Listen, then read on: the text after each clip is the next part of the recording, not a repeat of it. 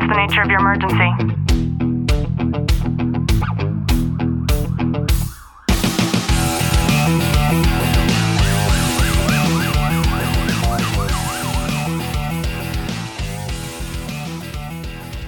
Welcome back to the Tactical Living Podcast. I'm your host, Ashley Walton, joined by Detective Walton. Glenn, how are you? I'm good.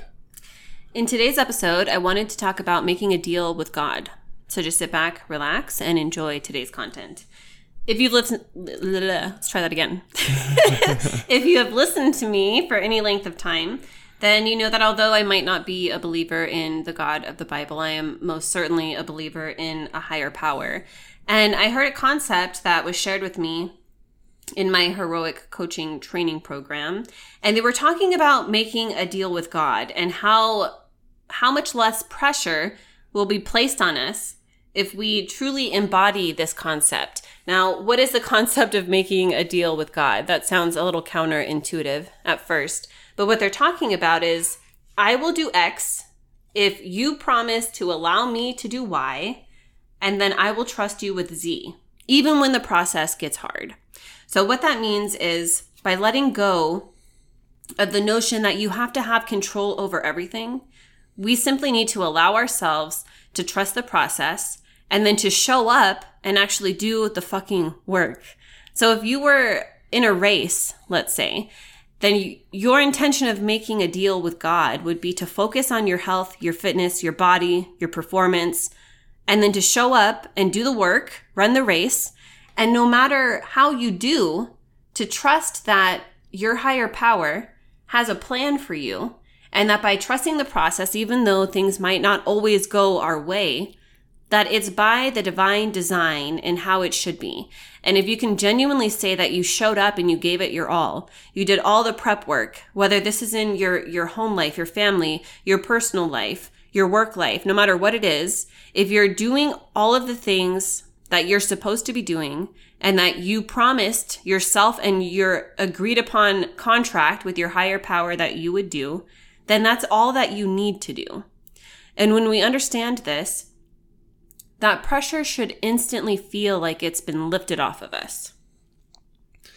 And it's really, I mean, I think we've all been there. We've been to that point of where, whether it's a low or it's a high, and you make a deal with God or with yourself or whatever it may be.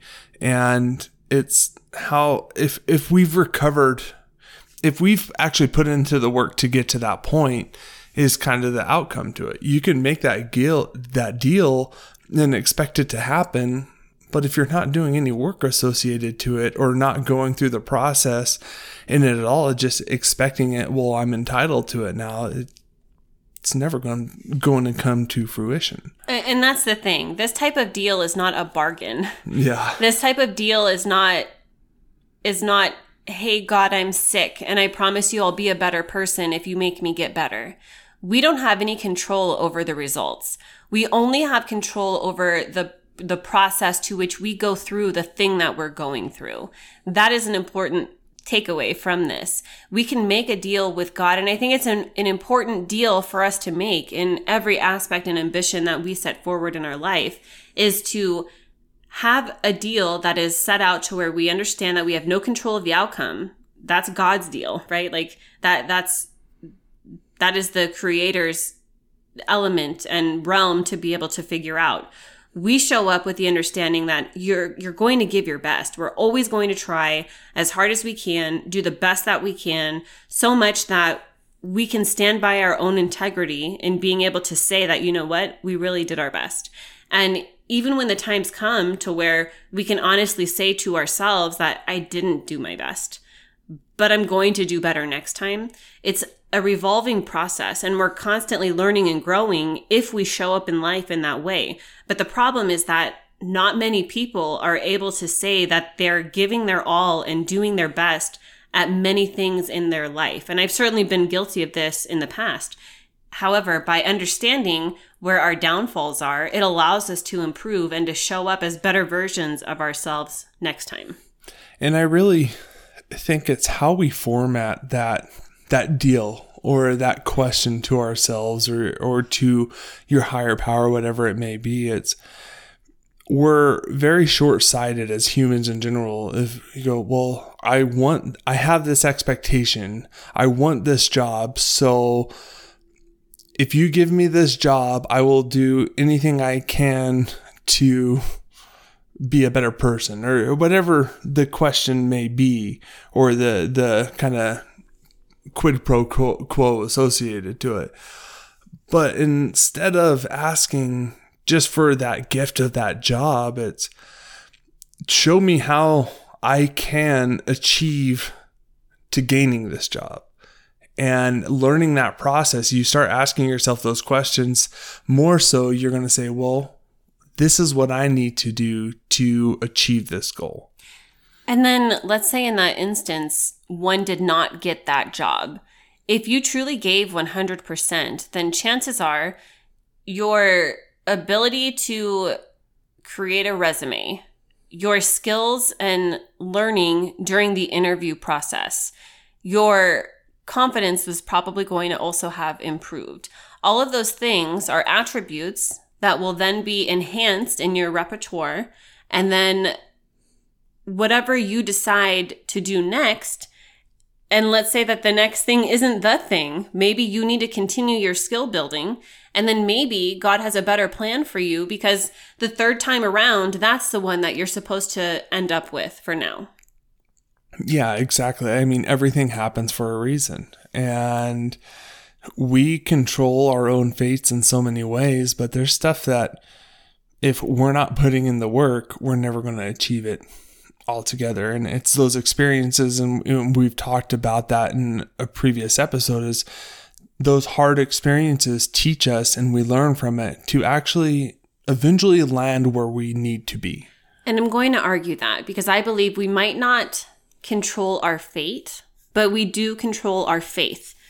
And what I mean by that is we don't have control of the fate. We don't have control of the final outcome, but we do have control of the process.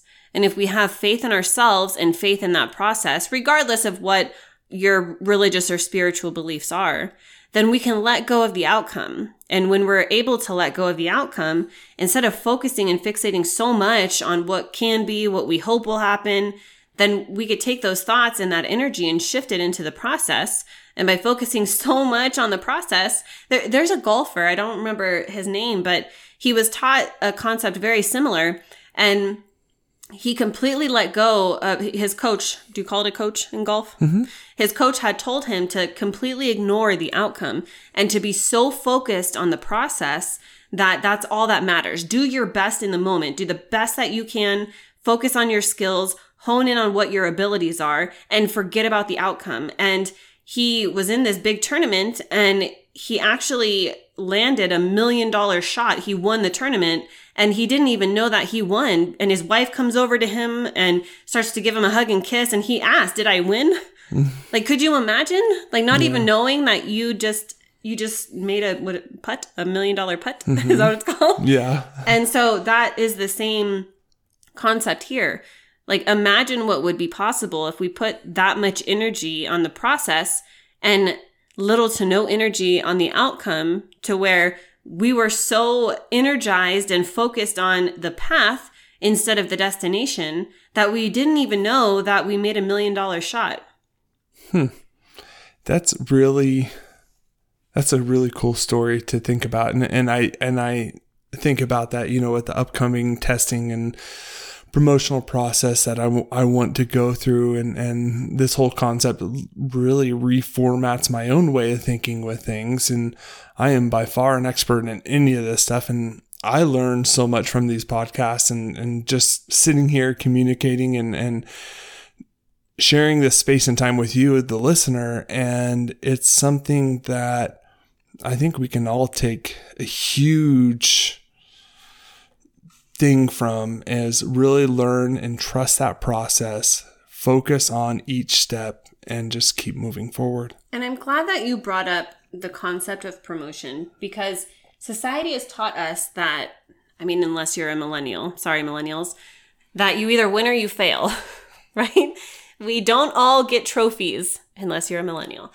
And when you and I grew up, we were taught that you either win or you lose. But I completely disagree with that. We need to stress that we either win or we learn. There is no losing. If you can say that you showed up and you went through the testing process, you went through the entire process to be able to promote, and then at the end, you never made it off the list. How many people in your department never make it off of the list? Like, it's absurd, right? Yeah. But that doesn't mean you're a failure. That means that you know how to do better and be better the next time around. Because any rep that we take in the gym or any book that we take in and knowledge and experiences and conversations that we have with people, it builds up this internal resume for life, period. And there could come a time where you decide, and I've talked about this with many officers, especially recently, that level of skill and knowledge could be completely transferable into a career that you never anticipated in the first place. So I hope you've gotten some value out of today's episode. Clint, I'm glad that you did. If you have as a listener, please do us a favor, drop a review, subscribe down below. And as always, know that I am sending you a long, tight hug from my home to yours.